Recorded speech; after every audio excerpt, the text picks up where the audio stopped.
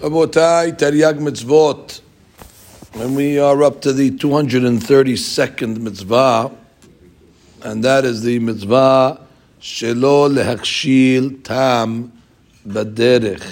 We shouldn't put a stumbling block in front of a blind person on the road. It's a negative commandment, Parashat Kedoshim. The source pasuk is V'lifnei iver lo titen mikshol, Perek Yutet, pasuk Yudaled.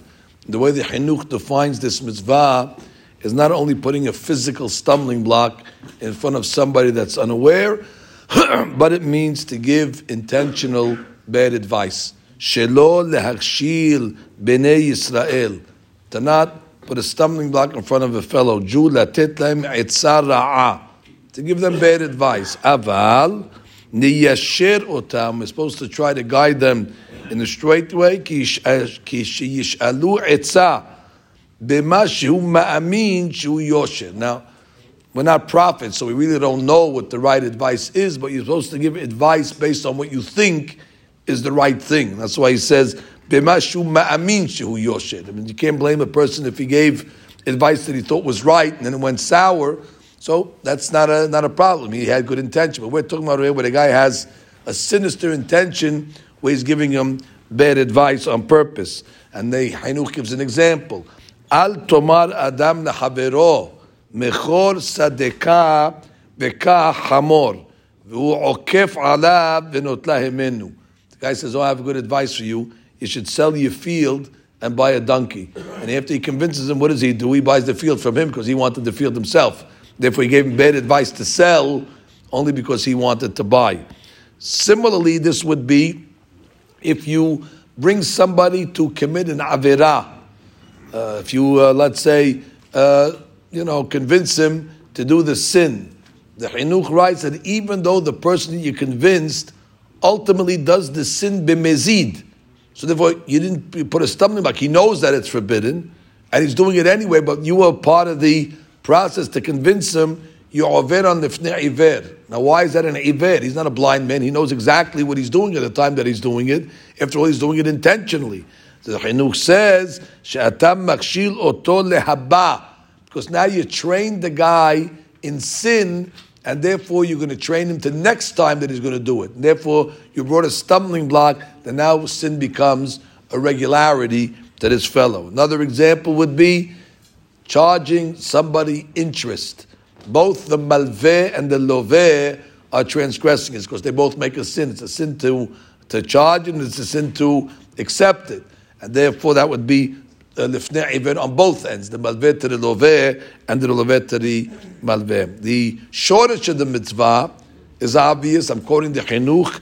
Ki tikun ha'olam v'yishuv hi lehadrich b'nei adam v'latet lahem b'chol ma'asehem etzah tova. If you want the world to work and function properly, so therefore people have to help each other out and give each other proper advice. Otherwise, so we can't trust anybody. Once the world doesn't have any trust, so then already it's a hard world to live in. Now I give some examples of this halakha in practice. Number one, the only isur is lifnei iver. However, there's no isur of lifnei v'delifnei. 2 grades or 2 degrees before. What's the example? Halakha writes, Meksekat Avodah Zarah, that before the holiday of the Goyim, you would not be able to, let's say, sell them an animal, because there's a concern that the Goy will take that animal and use it for his holiday, Avodah Zarah. And the Goyim are not allowed to do Avodah Zarah. So therefore you're transgressing Lifnei Iver. You're causing the person, or you're helping him, commit a sin. So the question is, what about lending him money before his holiday? Well, if you lend the money, he could actually take that money and transfer it to an animal and then bring it as a korban. But that's already 2 steps removed.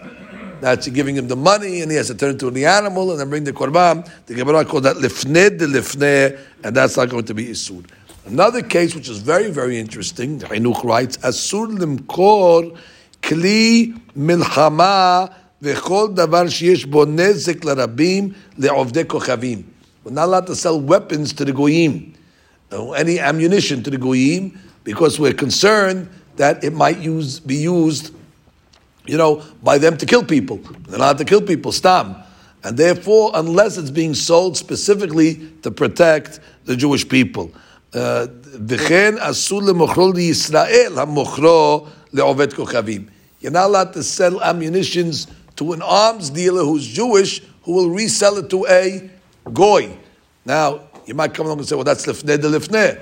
You're selling it to the Jew who's going to sell it to the goy. No, it's lifnei because you're causing the Jew to make a sin. The Jew to sell it to the goy, which is a sin itself. And therefore you cannot sell it to a dealer who's going to sell it to a goy.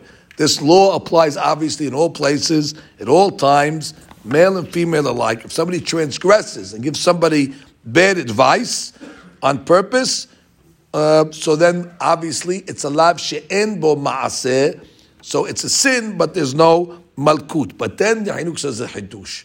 He says, or if let's say you have a nazir, and the nazir is not allowed to drink wine, and he doesn't have access to wine, and you present him a cup of wine for him to drink, so therefore you also put a stumbling block in front of a person who is causing him to transgress a sin.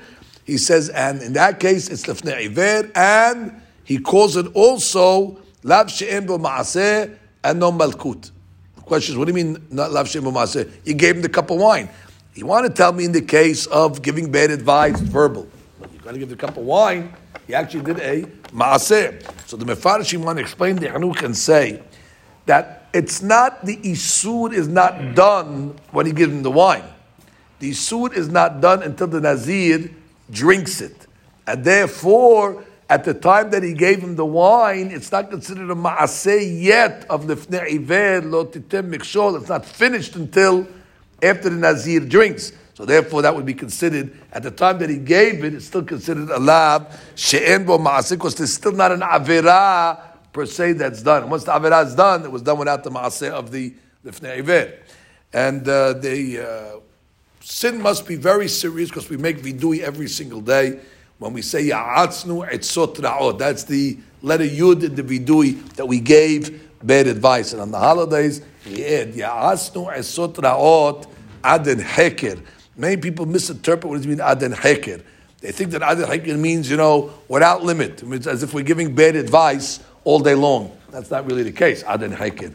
But heker means to investigate. So a lot of times a person gives advice on the fly without investigating the two sides, without investigating the case. You have to make bidikot and hakirot. Sometimes the person doesn't know all the reality, and he comes, do it, but you don't know all the details. So ya'asnu esot ra'ot ad in heker, without making the proper hakirah and the proper analysis. Sometimes the best advice is to tell the person, I don't know. Better to give no advice than to give bad advice. And that's what the Torah is coming to tell us over here. We have to be very careful. When somebody's asking us an advice, you're now entering the realm of Isuret Torah, if again, a person, intentionally over here. If a person thinks he's giving the right advice and it goes wrong, as we said, that's not a problem. But why would a person just answer if he doesn't know? It's better to say I don't know than to give something that could be wrong. Baruch Adonai Le'olam. Amen.